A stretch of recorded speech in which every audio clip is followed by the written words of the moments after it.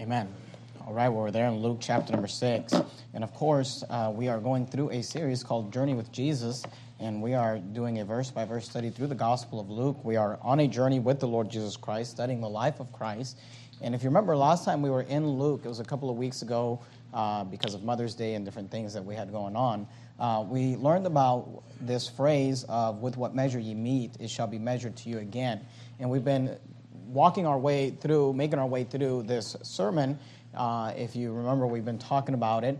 Here in Luke, it's called the Sermon on the Plain, and it's the same sermon as the famous sermon in Matthew known as the Sermon on the Mount. It's the same sermon in the sense that it's the same outline and the same content, but it's a different sermon in the sense that it was preached at a different time in a different place, and we've talked about that, of course. And today we're going to finish this Sermon on the Plain, and I'd like we're going to go through verses 46 through 49 this morning and look at this very famous conclusion to the sermon. But I want to begin in verse 49 just to show you something and to kind of highlight the context of the sermon this morning, or the teaching this morning. You're there in Luke 6 and verse 49. The Bible says, "But he that heareth and doeth not is like a man that without a foundation built an house upon the earth, against which the streams did beat vehemently, and immediately it fell." I want you to notice this phrase at the end of verse number 9. It says, "And the ruin of that house was great." And the ruin of that house was great. And what Jesus does is he gives us a parable, a very famous parable in this passage. And the emphasis on this passage is how to build a life that is blessed by God, and also how you could build a life that is ruined, how to ruin your life. And in fact, the title of the sermon this morning, I've entitled the sermon, "How Christians Ruin Their Lives." And I've been, over the last 11 years, as my wife and I have been in ministry, I've kind of been shocked by this a little bit. I remember I used to have a pastor who would say about ministry, and I didn't really understand it at the time, but I understand it now. He would say, if I set out to ruin my life on purpose, I don't know that I could do it as well as some people tend to do it. And he'd say it kind of jokingly, but I realize now that there is some truth to that. If I set out to ruin my health, if I set out to ruin my marriage, if I set out to ruin my relationship with my children, if I set out to just destroy every friendship and every relationship that I had on purpose, I don't know that I could do it as well as some people do it. And they don't do it on purpose, but the answer as to how you end up with a ruined marriage, a ruined friendship, a ruined finances, ruined career, ruined ministry, is all found in this teaching that Jesus is going to give us this morning. He's going to teach us how it is that Christians end up ruining their lives. And of course, the reason we want to learn this is so that we can avoid it. So I want to speak to you on this subject this morning on how to ruin your life and how to avoid it. Now, what Jesus does is he gives us an illustration, he gives us an explanation, and then he gives us an application. And that's exactly what I'm going to do for you this morning. I'm going to show you the illustration, I'll give you the explanation, and then we'll end with an application.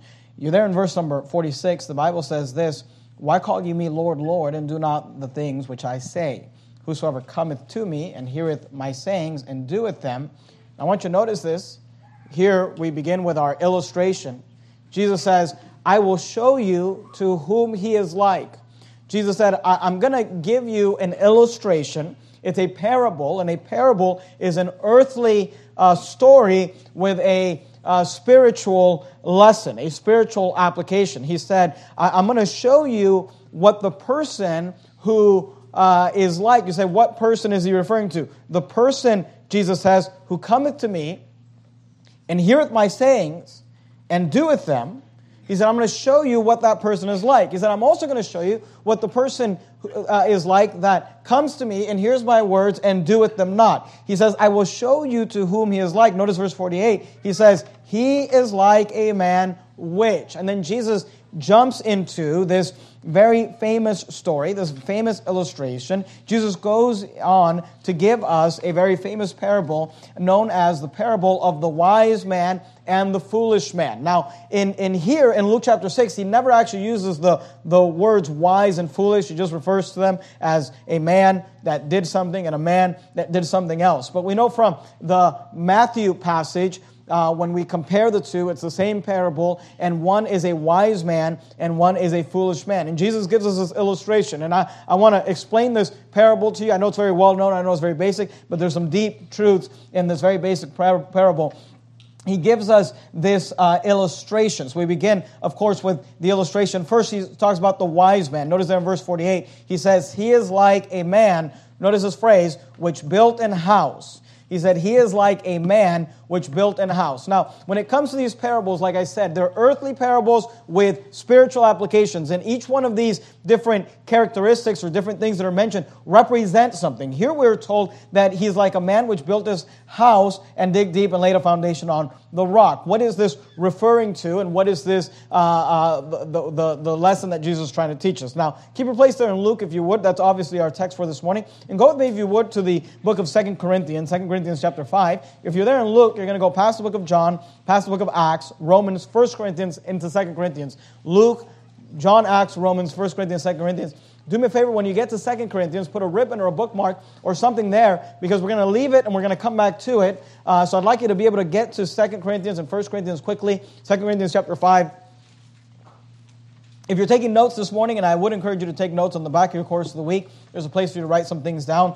We begin with this illustration of a wise man. First, we see that he built an house. What does that mean? And if you're taking notes, maybe you can write this. Built an house equals build a life. The house, or the building of a house in this parable, is an illustration of someone building their life. In fact, this is not the only place that this is mentioned in the Bible. In 2 Corinthians chapter 5, in verse 1, the Bible says, for we know, this is the Apostle Paul speaking to the church at Corinth, he says, for we know that if our earthly house of this tabernacle were dissolved, we have a building of God and house not made with hands, eternal in the heavens. He talks about the fact that we have an earthly house of this tabernacle and we have a building of God in heaven. What is he referring to? He's not referring to a physical dwelling place. He's referring to your body. Notice down in verse number 4, same chapter, he says, for we that are in this tabernacle. Remember, he said that we have an earthly house of this tabernacle. He says, we that are in this tabernacle do groan, being burdened, not for that we would be unclothed, but clothed upon, notice, with mortality, might be swallowed up of life. He's using the illustration of a house being your body or being you. He says, on this earth, the body that we've been given is equivalent to a tabernacle. A tabernacle would be a tent, would be a structure made of curtains, made of material that is not hard or physical. And in comparison, we're told that our glorified bodies are going to be like mansions in heaven. So he's using this play on words. He says that we have this tabernacle. Notice there in verse 6, he says, therefore, we are always confident, knowing whilst we are at home, notice, in the body, we are absent from the Lord. So this home or this house or this tabernacle is a reference to our body. And when Jesus says, keep your place there in 2 Corinthians, go back to Luke chapter 6. When Jesus says that this man built an house, it is in reference to the fact that he is building his life. And I want you to understand that we are building our lives today. If you're here this morning, obviously you're here this morning and you're alive, you're breathing, you are building a life.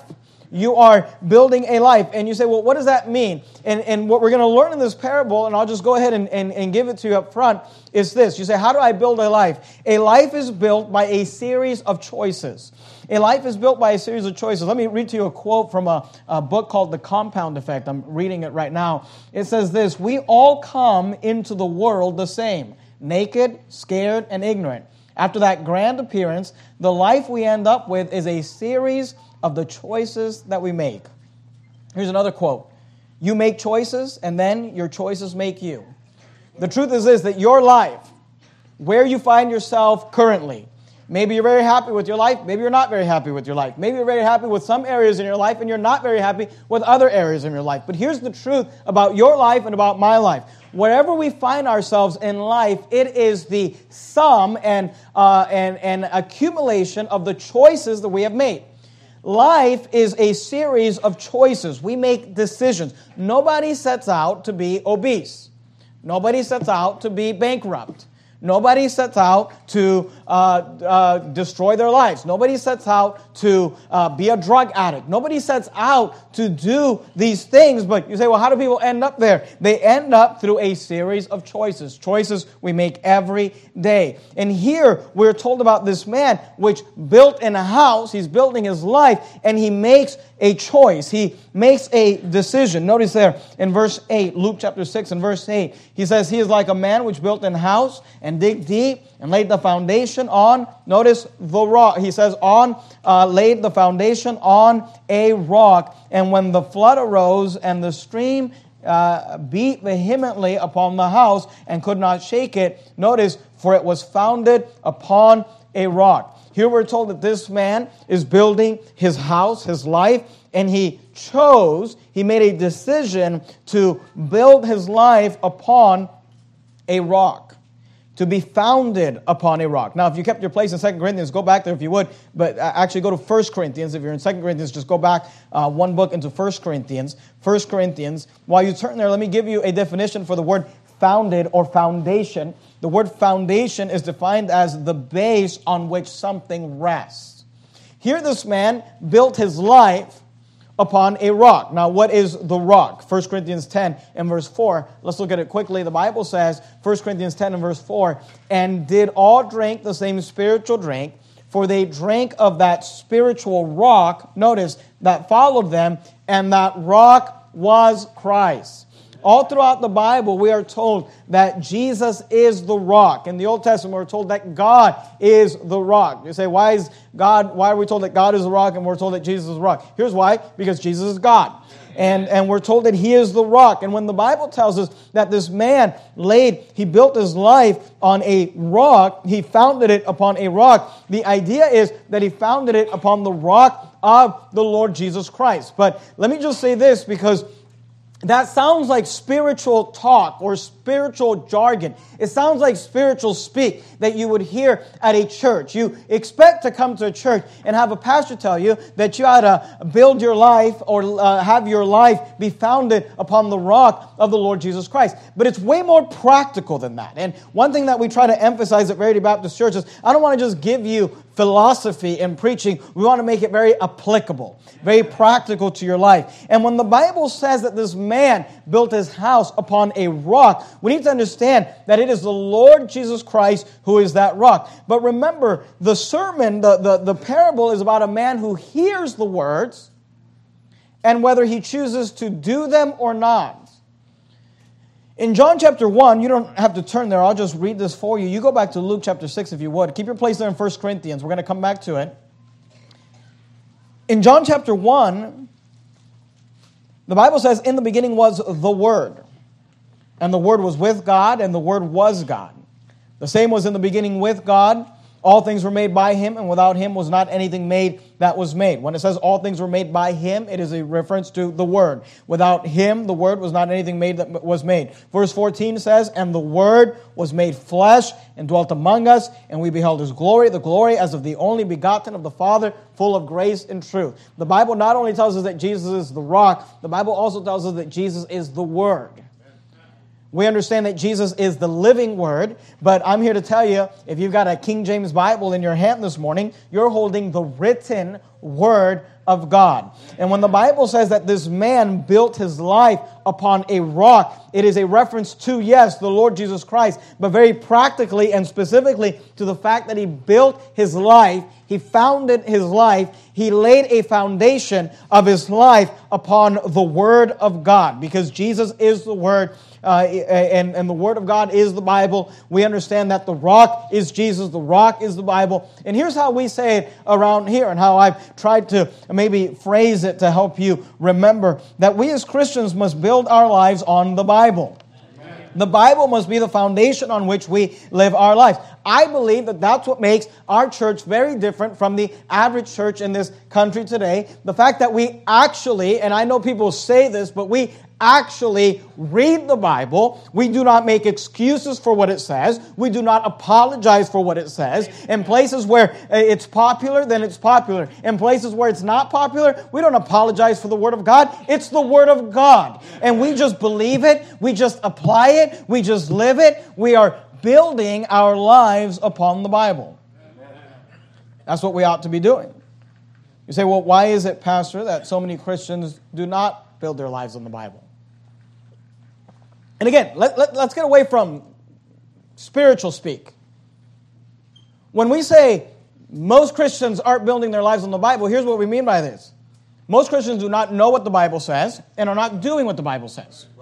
I mean, let's just get very specific. The average Christian does not read their Bible. The average Christian does not know what the Bible even says.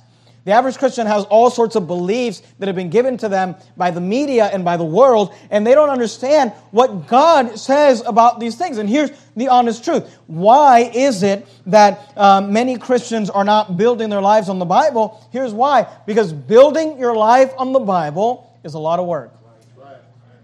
Luke chapter 6, look at verse 48. Notice what he says. He is like a man which built an house.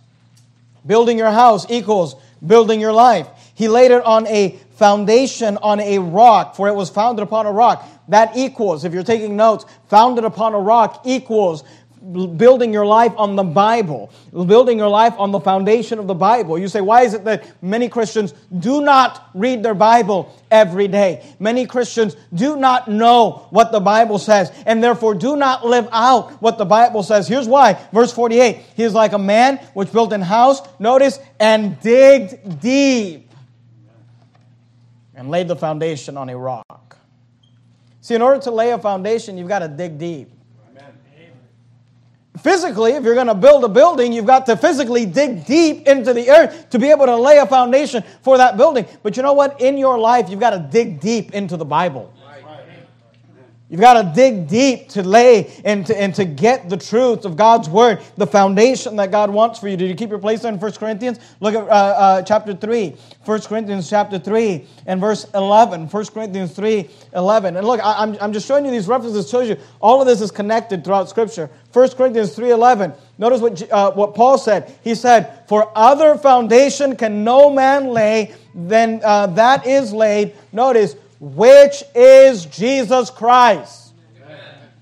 What should be the foundation of your life? What should be the foundation of my life? The Lord Jesus Christ. Amen.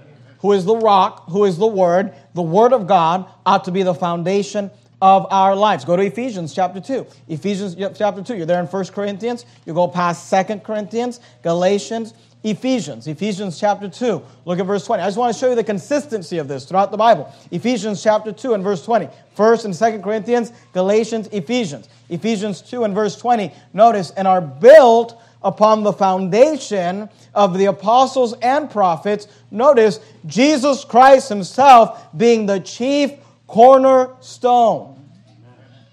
He's the rock of foundation. He's the chief cornerstone. What's a chief cornerstone, or what's a cornerstone? The cornerstone is the rock upon which the weight of the entire structure rests. Also a stone representing the starting place in the construction of a monumental building. Today, when they build buildings and they lay a foundation, they'll pour cement and allow it to dry. But back in the Bible times, there was no cement that was mixed and poured and then dried. When they would lay a foundation, they would find these huge, heavy, big stones, and they would dig deep into the ground, and they would bring these stones and these boulders down into the earth, and those stones would be laid as a foundation of a building. And what would happen is they would take the biggest, the strongest, the best of those stones, and they would lay it down first as the chief cornerstone. It was the stone that was laid down first on the corner, and therefore as the rest of the stones were brought in, they were brought in parallel or in connection with that first stone. The stone was first laid, was the chief cornerstone, and the rest of the stone laid their weight upon that first stone. So that first stone had to be big and strong and able to carry that weight. And the Bible tells us that Jesus is the chief cornerstone. What does that mean? It means that He should come first. It means that He should, Bible says that in all things He should have the preeminence. Amen. And that everything else we do must lay its weight upon Him. He's the chief cornerstone. We should lay our foundation on Him. For other foundation can no man lay than that is laid, which is Jesus Christ. You're there, do me a favor, keep your place there in Ephesians, all right? You can lose your place in 1 Corinthians. Keep your finger in Ephesians or your place in Ephesians. We're going to come back to it. But go real quickly to Colossians. From Ephesians, you've got Philippians, Colossians. You say, how do I dig deep? Here's how you dig deep. You've got to open up the Word of God and begin to dig deep into the truths that are in this book. You got to begin to read and study and learn and memorize. And the most important thing is to apply. You got to dig deep. But look, digging is hard work. And digging deep and trying to find something, trying to find truth in the Word of God is hard work. Colossians chapter 2, look at verse 6. The Bible says, As ye have therefore received Christ Jesus the Lord, so walk ye in Him. That's application. Notice verse 7. Rooted and built up in Him, and established in the faith, as ye have been taught, abounding therein with thanksgiving. See, the Bible says that we must be rooted and built up in Him. We've got to get rooted. We've got to get grounded. We've got to get founded. We've got to get established in the faith upon the Word of God, upon the Lord Jesus Christ. See, the problem with the average Christian is that they are not digging deep into the Word of God. They're not taking the time to dig and mine the Bible for the answers to life's questions in the Word of God. Sometimes you'll even offer to dig for them. You'll offer to dig for them and to bring out the truth. And you'll say, hey, if you're not going to take the time to dig, you can show up to church on Sunday morning and Sunday night and Wednesday night, and we'll dig it for you. We'll pull out the truth for you. We'll make it so easy, we'll just put it on a platter for you. You don't have to cook your own meal. It's like a restaurant. We'll serve it for you. And even then, you can barely get them to show up. And then people wonder why their lives are such a mess. He dig deep and laid the foundation. It means to have your life established and secured on the truths of God's Word. It means to walk with God. You say, well, this sounds nice, and if I cared about spiritual things, then I would care about this, but I don't. Well, then here's something you might care about. Look at verse 48, Luke chapter 6, verse 48. Keep your place in Ephesians if you would, and go back to Luke 6:48. Here's where it becomes important. He is like a man which built an house. You say, I don't care about the choices I make, the decisions I make. They're my choices to make. Okay. And dig deep. I'm too lazy. I'm too apathetic. I don't care enough to dig deep into the Word of God and lay the foundation on the rock. Well, here's where it becomes important. Notice it says, and when. I want you to notice this word when. It doesn't say if. It says when. And when the flood arose, and the stream beat vehemently upon the house, and could not shake it, for it was founded upon the rock. See, Jesus taught this. You said the flood arose and the stream beat vehemently. What does that mean? That is a picture of the trials and the tribulations, the storms of life, the storms that all of us go through. The truth is this. Jesus said, in this world ye shall have tribulation. There's one thing that I can promise you is that you're going to have difficult times in your life. You're going to have heartaches. You're going to have trials. I often tell people, you're either going through a trial, you're coming out of a trial, or you're getting ready to go into a trial, because that's the Christian life. The Christian life is difficult. The Christian life is hard. It's not if, but when the floods arose. It's not if, but when the streams will beat vehemently. It's not if, but when the storms of life will come upon your life. The word vehemently is characterized by forcefulness or intensity. And I don't have to tell you, if you've lived any length of time upon this earth, I don't have to tell you that one day your house, your life, your structure that you're building upon this earth is going to get hit. And hit and hit and hit, and the floods will rise, and the winds will come, and the streams will come, and it'll beat vehemently upon that house. And that storm and those storms will show us what your house is founded upon. Because notice what happens with this wise man. He is like a man which built a house and dig deep and laid the foundations on a rock. And when the flood arose, the stream beat vehemently upon that house. And notice, could not shake it, for it was founded upon a rock. You ever met somebody with unshakable faith?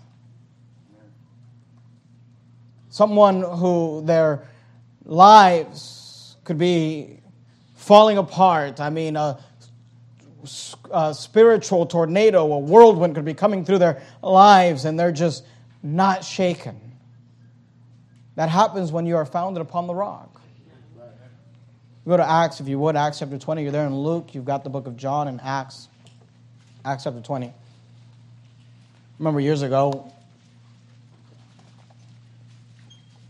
my wife and I were in a church, and we met a couple, an older couple, and we had found out, and they told us a story about the fact that they had a son that had passed.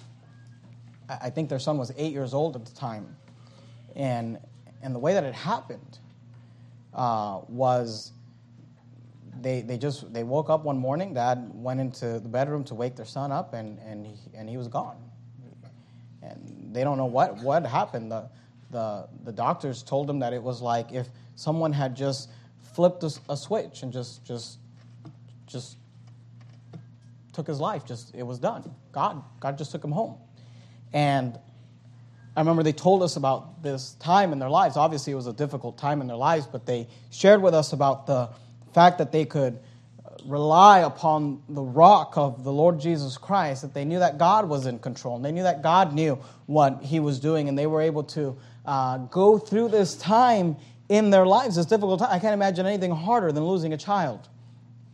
What was interesting is that maybe a few weeks later, my wife and I were having dinner with a couple that I worked with, and they were coming to church with us, and we're having a conversation with them, and the wife was telling us about how she had kind of grown up in church, but they stopped going to church and they quit church. And we asked, well, what happened? Why do you guys quit church? She kind of acted like there was a reason for it. And she said, well, the thing is, we were going to church and we had these neighbors and their son died. And when their son died, my parents were just so shaken by why God would allow this, that we just quit church and they quit on God and they quit believing. And it was just very interesting to me because within a matter of a couple of weeks, I had heard a story from about a family who they hadn't even gone through a trial. Their neighbor had gone through a trial, and they were so shaken by it. And why God would allow this, that they quit on God. And yet another family who had actually lost their child said they came out of it stronger, their faith stronger. And it's just interesting to me that the trials of life, please understand this, the trials of life, they do not make a man, they just reveal a man. They do not make you stronger, they just reveal where your strength has been or where your strength has not been. They could not shake it. Notice there in Acts chapter 20 and verse 22, Paul says this, and now behold, I go bound in the Spirit unto Jerusalem. Paul speaking to believers there, and he's getting ready to go to Jerusalem. He says, not knowing the things that shall befall me there. The word befall means the things that will happen or occur to me. He says, not knowing the things that shall befall me there, save that the Holy Ghost witnesses in every city, saying that bonds and afflictions abide me. Paul says, look, I'm going to Jerusalem. I don't know what's going to befall me there, but I know this. every city I go, bonds and afflictions abide me. He says, I know trials and tribulations are going to follow me there. I know that when I get there, there's going to be storms and trial. But notice verse 24, Paul says, but none of these things move me. He said, I know that bonds and afflictions abide me. I know that I'm going to Jerusalem. I'm bound to Jerusalem and not knowing the things that shall befall me. But he said, come what may, none of these things move me. Neither count I my life dear unto myself, so that I might finish the course. Notice these words. I love it. He says, with joy. In the ministry which I have received of the Lord Jesus, to testify the gospel of grace of God. He said, none of these things, he said, but none of these things move me. You don't have to turn here. You can go back to Luke chapter 6 if you would, but I'll read to you from Psalm 62. Psalm 62 and verse 6 says this, He only is my rock and my salvation. He is my defense. I shall not be moved. I like that song we sing, I shall not be moved. I shall not be moved, just like a tree planted by the waters. Oh, I shall not be moved. So how do you get there? How do you get there in the Christian life? It's simple. It's a choice. It's a decision you make to dig deep into the Word of God, to pull the truths out of the Word of God, and to then lay your foundation of your life upon those truths. That's what the wise man does. But notice in this illustration, Jesus also gives us the contrast. He gives us the foolish man. Notice there in Luke chapter 6 and verse 49. Luke 6:49, the Bible says, but he that heareth, here's the comparison and the contrast. He that heareth and doeth not, he says, this is a different man. He that heareth and doeth not is like a man. He said, let me give you another illustration of another man. It's like a man, notice, that without a foundation built an house upon the earth. He built an house upon the earth. In Matthew, we're told that he built his house upon the sand. And both are great illustrations. But I like here that we're told that he built his life upon the earth. Because throughout the Bible calls the philosophies and the thoughts and the ways of the unsaved as the world.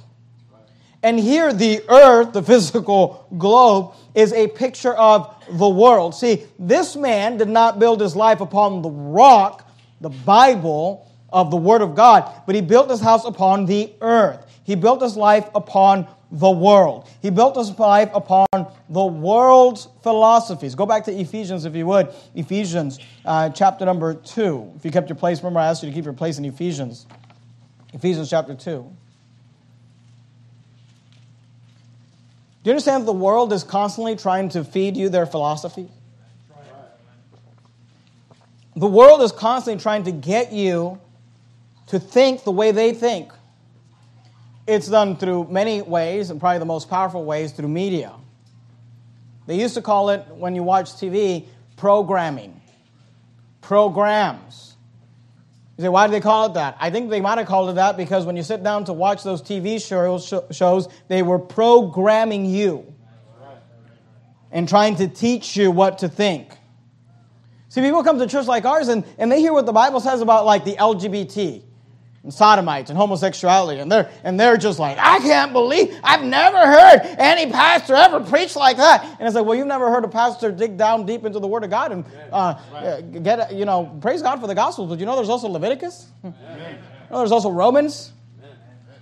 But the problem is this, that you've been programmed by the television to accept homosexuality, to accept fornication, to accept drunkenness, to accept all these things that want to ruin your life. Ephesians chapter 2, look at verse 1. And you hath he quickened, who were dead in trespasses and sins. He's talking about saved people.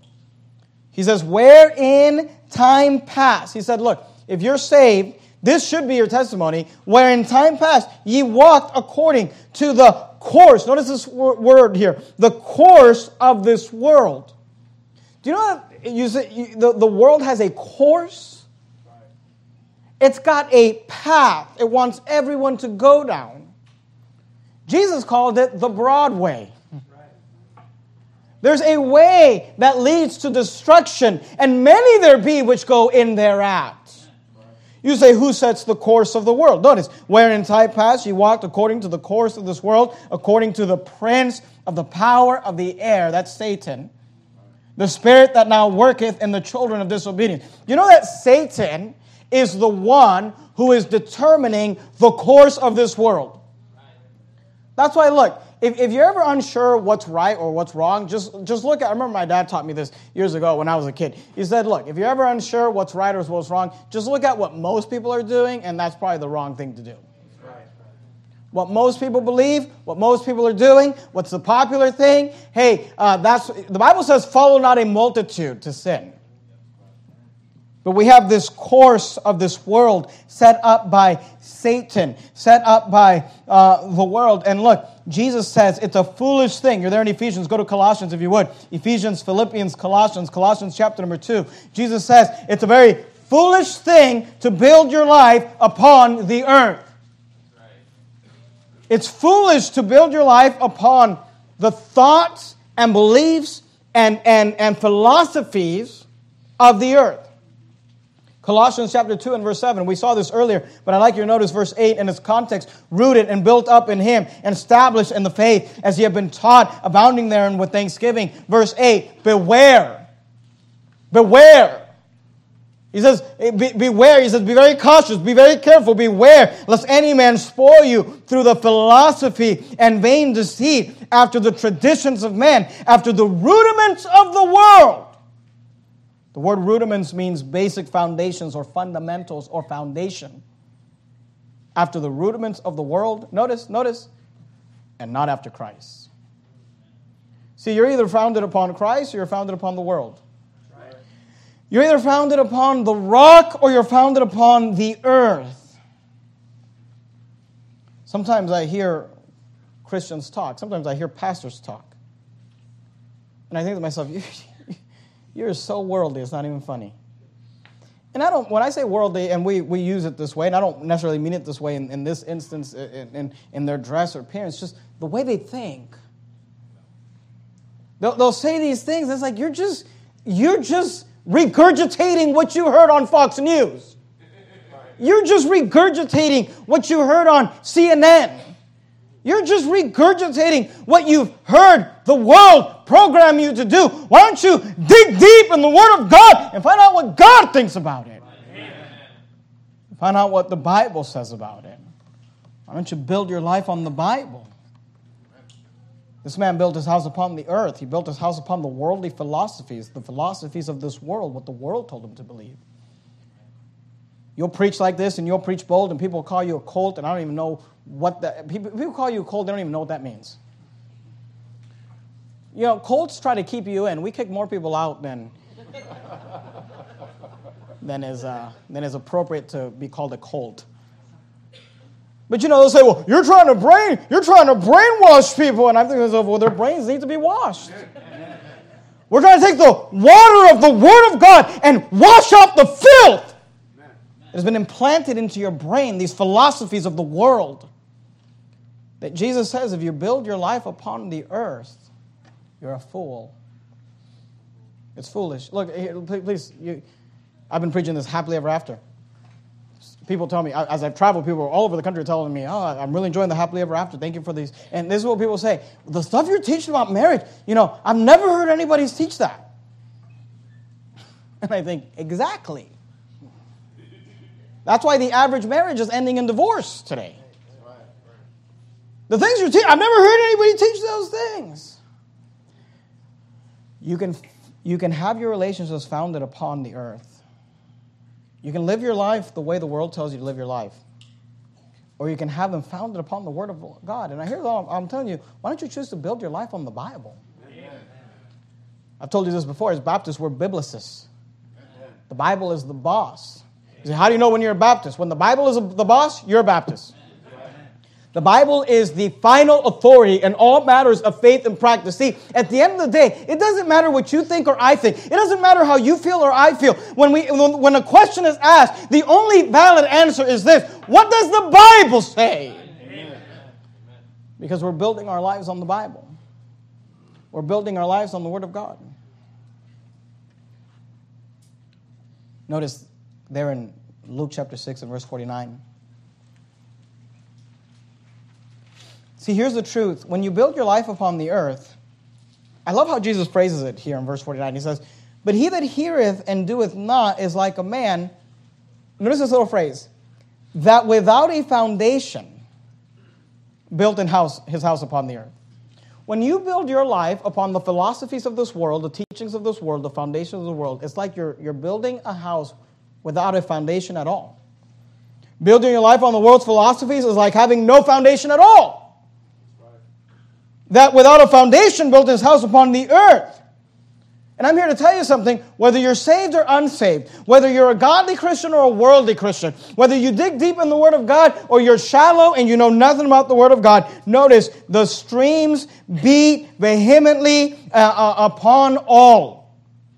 The wise man had storms come into his life. He was ready for those storms because he founded his life upon the rock. But the foolish man, who without a foundation built his house upon the earth, the Bible says about that man, verse 49, against which the streams did beat vehemently. The storms came, the floods came, the winds came. Notice this phrase. And immediately it fell. And the ruin of that house was great. See, whether you want to build your life on the Bible or not, the storms are coming. And the ruin of that house was great. Circumstances do not make a man, they simply reveal him. We see this illustration. Now let me just quickly give you an explanation. Notice in verse 47, Luke chapter 6 and verse 47. Here's the explanation.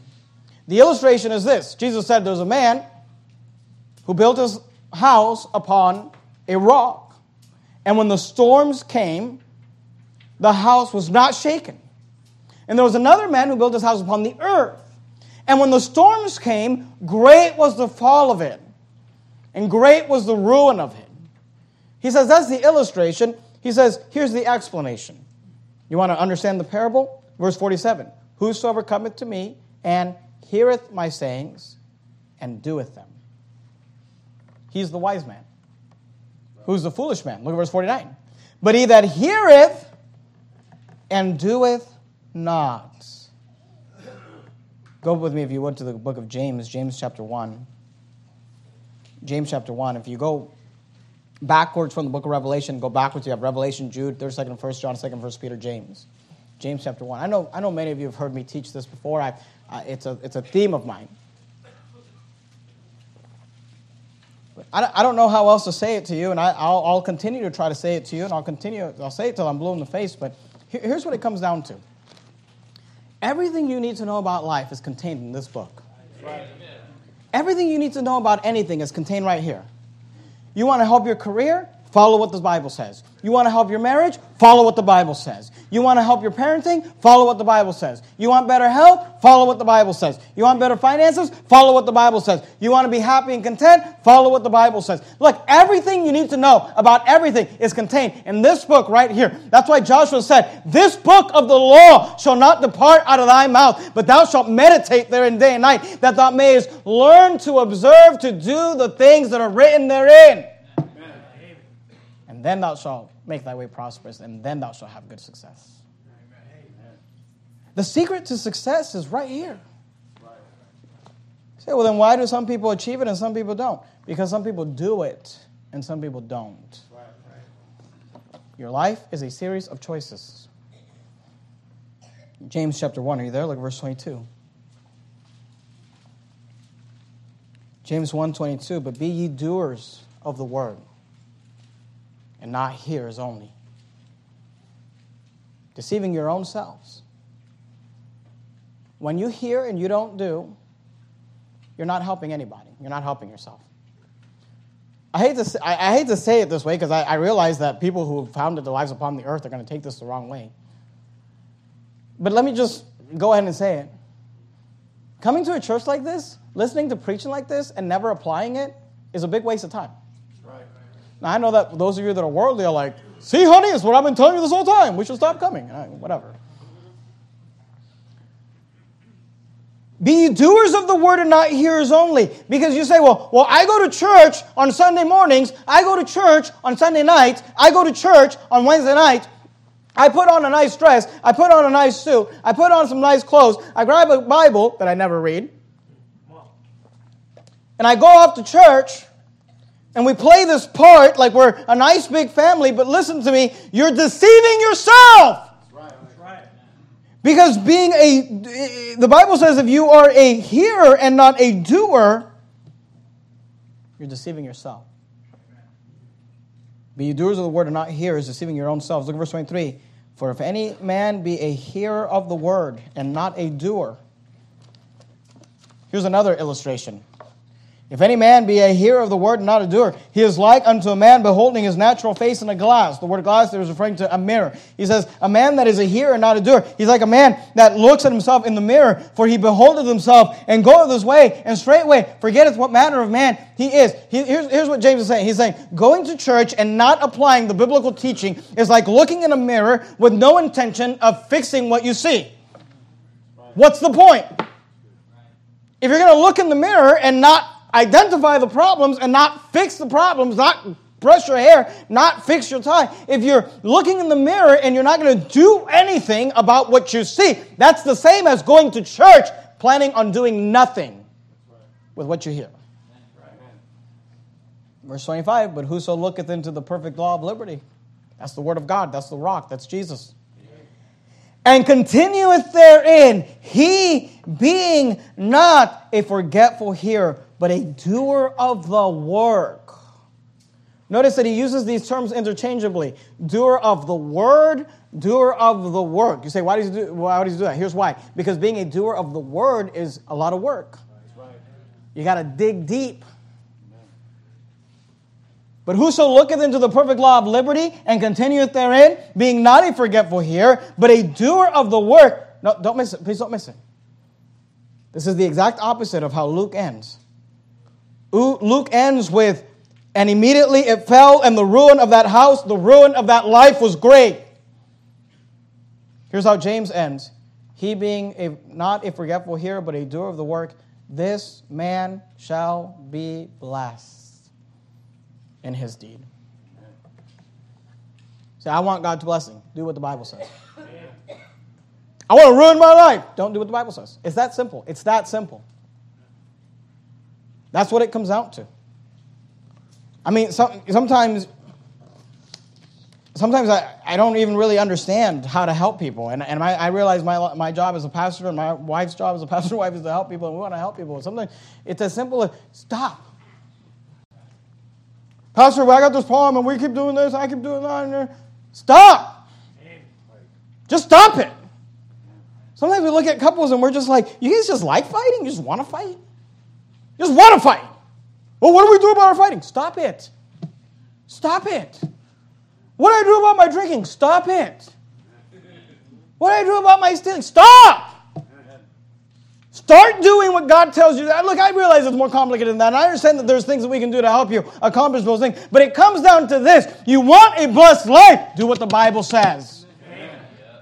If you want your life to be ruined, lean onto your own understanding. So we saw an illustration. We saw an explanation. Let me give you an application. We'll finish up. Notice Luke chapter 6 and verse 46. The illustration, the wise man built his house upon the rock. The foolish man built his house upon the earth. The explanation, the wise man is the one that does what he hears from the word of God. The foolish man is the one that doeth not the things that he hears. Here's an application. I like it. Verse 46. And why call ye me Lord, Lord? Jesus.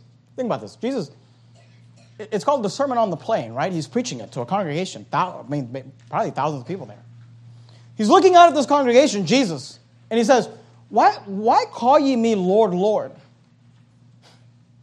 He says, there are some of you who call, you refer to me as Lord. You say, Lord Jesus Christ, Lord, Lord, to get my attention. What does he mean? He means you are religious and you are reverent. You believe in me and you believe of me. You call me Lord, Lord. He says, but why call ye me Lord, Lord, and do not the things which I say? He says, see, they were religious and they were reverent, but they were disobedient. Go to Matthew chapter 15, real quickly. Matthew chapter 15, first book of the New Testament. Here's what Jesus is saying. Talk is cheap. I'm a Christian. I'm a follower of Jesus. Okay, we'll prove it. I'm not talking about salvation. Salvation is believe on Lord Jesus Christ, thou shalt be saved, period, end of story. Not of works. I'm a disciple of the Lord Jesus Christ. Okay, then why call ye me Lord, Lord, and do not the things which I say? Matthew 15, verse 8, Jesus said, this people draweth nigh unto me with their mouth, and honoreth me with their lips, but their heart is far from me. Oh yeah, call me Lord, Lord, Jesus says. You call me Lord, Lord. You honor me with your lips, but your heart is far from me. You do not the things which I say. I'd like you to go to Ezekiel. We'll finish up in Ezekiel. Ezekiel has a very interesting passage, Ezekiel 33, if you would. If you open up your Bible just right in the center, you're more than likely found the book of Psalms. Right after Psalms, you have Proverbs, Ecclesiastes, Song of Solomon, Isaiah, Jeremiah, Lamentations, Ezekiel. Those big major books towards the end of the Old Testament. Isaiah, Jeremiah, Lamentations, Ezekiel. Ezekiel 33 and verse 30. Ezekiel 33 and verse 30, the Bible says, also, Ezekiel 33 and verse 30, also thou, son of man. This is God speaking to the prophet Ezekiel. He says, the children of thy people still are talking against thee by the walls and in the doors of the houses. God goes to Ezekiel. I think this is a very interesting passage. Ezekiel's the man of God, the preacher. And he gets done preaching. And God says, you know that they are still talking against thee by the walls and in the doors of the houses? And what he means by that is they're still talking about you. You know that they went home and they're like, wow, that was an amazing sermon. They're saying about Ezekiel. Doesn't that sound like a good thing? They're still talking about thee. You know, in our type of churches, the type of churches that follow the Word of God and preach the Word of God, very conservative, bold type churches. People will often, and I appreciate it, especially as I travel, people will often talk about the preaching of our church and the churches like ours. And people appreciate it because it's very unique. Because there's not a lot of preaching going on like this. And people will like the preaching. They'll listen to it online. They'll literally like it, on Facebook, or they'll share it, or they'll send links, and I appreciate all of that, and we're thankful for anyone that helps us to get out the Word of God. And we'll have conferences, like in July, we're having our annual Red Hot Preaching Conference, and we'll literally bring in the greatest preachers in this country to preach the Word of God, and people will come. I mean, last year at our opening night, we had 464 people in attendance that first night. People will come from all over the country and all over the world to hear this type of preaching. Biblical, bold preaching. And they'll talk against it. They'll talk about it. They'll say, wow, that was amazing. That was a great sermon. That was an amazing sermon. And this is what God is telling Ezekiel. He says, also thou son of man, the children of thy people still are talking against thee by the walls and in the doors of the house, and speak one to another, every one to his brother, saying, notice what they're saying. They're saying, come, I pray you, and hear what is the word that cometh forth from the Lord. They say, I've never heard a preacher like this. I've never heard a preacher say these things. I've never heard a preacher preach these things. You got to come and hear what the word is that cometh from the Lord. Verse 31. And they come unto thee as the people cometh, and they sit before thee, as my people. But God says, and they hear thy words, but they will not do them. You know what's funny to me? It's people that like hard biblical preaching, but they don't do what they're taught in hard biblical preaching. They hear thy words, God says, but they will not do them. For with their mouth they show much love, but their heart goeth after their covetousness. It says they like the preaching, but at the end of the day, they're going to do what they want. Their heart goeth after their covetousness. Verse 32, and lo, thou art unto them as a very lovely song. Ezekiel, they like your preaching. They like your style of preaching. They like that you're bold and you're dynamic. And lo, thou art unto them as a very lovely song of one that hath a pleasant voice and can play well on an instrument, for they hear thy words, but they do them not. And when this cometh to pass, please don't miss this. And when this cometh to pass, lo, it will come. Remember the when? Not the if, but the when the storms come. And when this cometh to pass, lo, it will come, then shall they know that a prophet hath been among them. You say, what does that mean? Here's what it means. There are people that come to churches like Verity Baptist Church. They listen to the preaching online. They'll travel to hear me preach when I preach somewhere, and I'm thankful for it. I'm thankful for you. And not just me, they'll do it for Pastor Berzins and Pastor Anderson and Pastor Mejia and Pastor Thompson and Pastor Jones. They love the preaching. They love the boldness. They say, wow, I'm learning a lot. I've never had somebody go verse by verse through the book of Leviticus. I've never had somebody go verse by verse through the book of Ezekiel. I'm learning so much, and it's amazing. I love the style and delivery. You guys are funny, and you're bold, and all of it. It's great. But then they go home and do whatever they want. They hear it, but they don't apply it. They know it, but they don't do it. And when this cometh to pass, lo, it will come. What is the this referring to? It is referring to the fact that the judgment of God is coming upon the children of Israel. The fact that all those sermons that Ezekiel was preaching about, he was preaching about the fact that a storm was coming. He says, and when this cometh to pass, lo, and it will come, they shall know that a prophet hath been among them. Here's what he's saying. When the storm comes, and their life falls flat, and their life is ruined, they're going to say, I should have done what that preacher said to do. They shall know that a prophet hath been among them. Because I believe, and please don't take this the wrong way, and I hope this doesn't sound arrogant, but I believe that at a church like this, we take the Word of God and we pull it apart and serve it to you in an easy to follow outline. Sometimes even alliterated, so you can remember it. And we tell you, here's how to do it. Here's how to do it with your kids, and here's how to do it in your marriage, and here's how to do it in life. And people come. Say, wow, that's amazing. I've never heard that. And they go. They don't apply it. They don't do it. They go home and keep doing the stupid things they're doing in their marriage, stupid things they're doing with their health, stupid things they're doing with their finances, stupid things they're doing with their children, stupid things they're doing in their relationships. Because their heart is far from it. But one day, when the storm comes, and lo, it will come, they'll say, I should have done what the preacher said to do.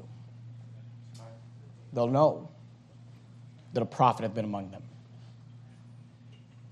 Jesus said it this way. We'll finish up Luke 6:49. But he that heareth and doeth not is like a man that without a foundation built an house upon the earth, against which the streams did beat vehemently, and immediately it fell. And the ruin of that house was great.